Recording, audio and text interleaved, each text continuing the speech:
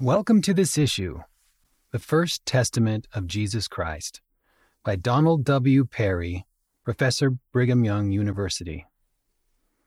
My occupation as a professor regularly requires that I conduct research in Jerusalem on the Bible and the Dead Sea Scrolls.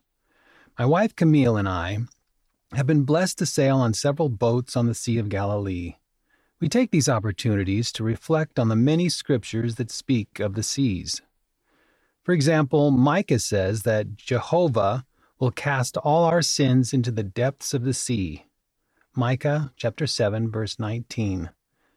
Not a few or a portion of them, but all of them. All denotes a full pardon. Depths means far below the water's surface, where our sins will vanish forevermore. Thankfully, Jehovah does not cast our sins on the shore, where others can view them. Moreover, the sea's water serves as a cleansing agent. Through Jehovah's willingness to bear our iniquities, see Isaiah chapter 53, verse 11, our sins are washed away.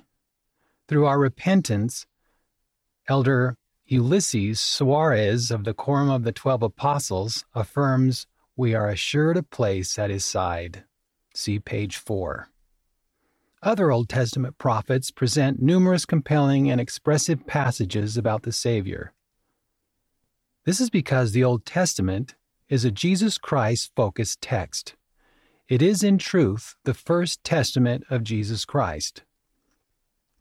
I hope this truth resonates with you this year as you study the Old Testament, and I hope that my small contribution to this month's Liahona, see page 40, will strengthen your testimony of that truth.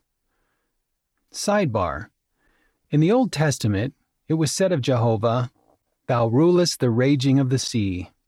When the waves thereof arise, thou stillest them." Psalm 89, verse 9. In the New Testament, Jesus showed who he was when he arose and rebuked the wind and said unto the sea, "Peace, be still." And the wind ceased, and there was a great calm. Mark chapter 4, verse 39. End of the article, The First Testament of Jesus Christ, by Donald W. Perry. Read by Jeff Hawkins.